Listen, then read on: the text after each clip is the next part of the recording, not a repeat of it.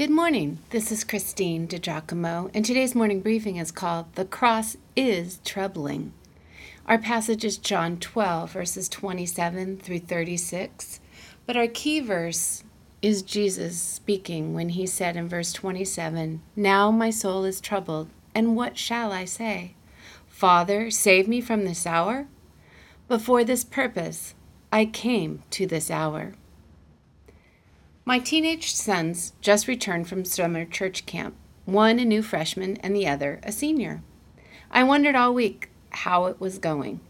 Whether the older, Dylan, would make things rougher or easier for the younger, Danny.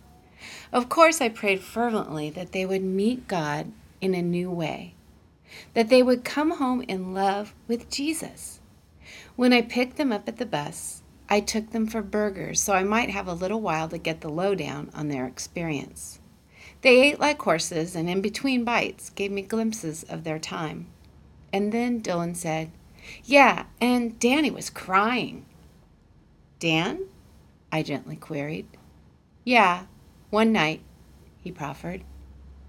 "What was it, hun?" "The cross," he quietly said.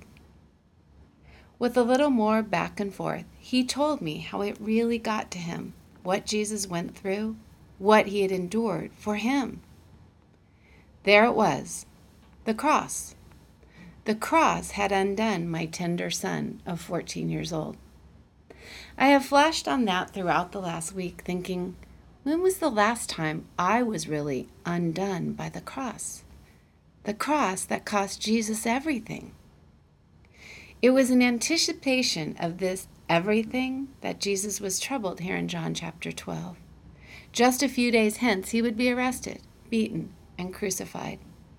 "Now my soul is troubled, and what shall I say?" he said. "Father, save me from this hour? But for this purpose I came to this hour."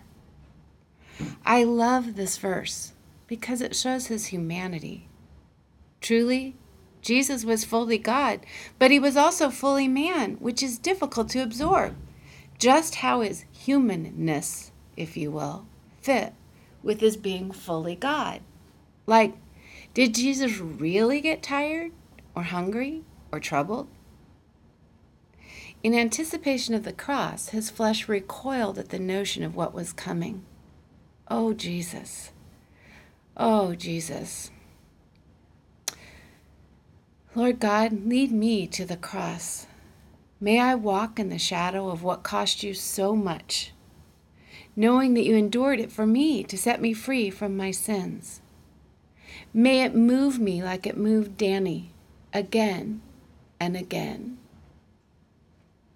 In your name I pray. Amen. If you'd like to read this, you can go to pastorwoman.com. Click on Powerful Bible Teachings, Morning Briefings, and again, the title is The Cross is Troubling.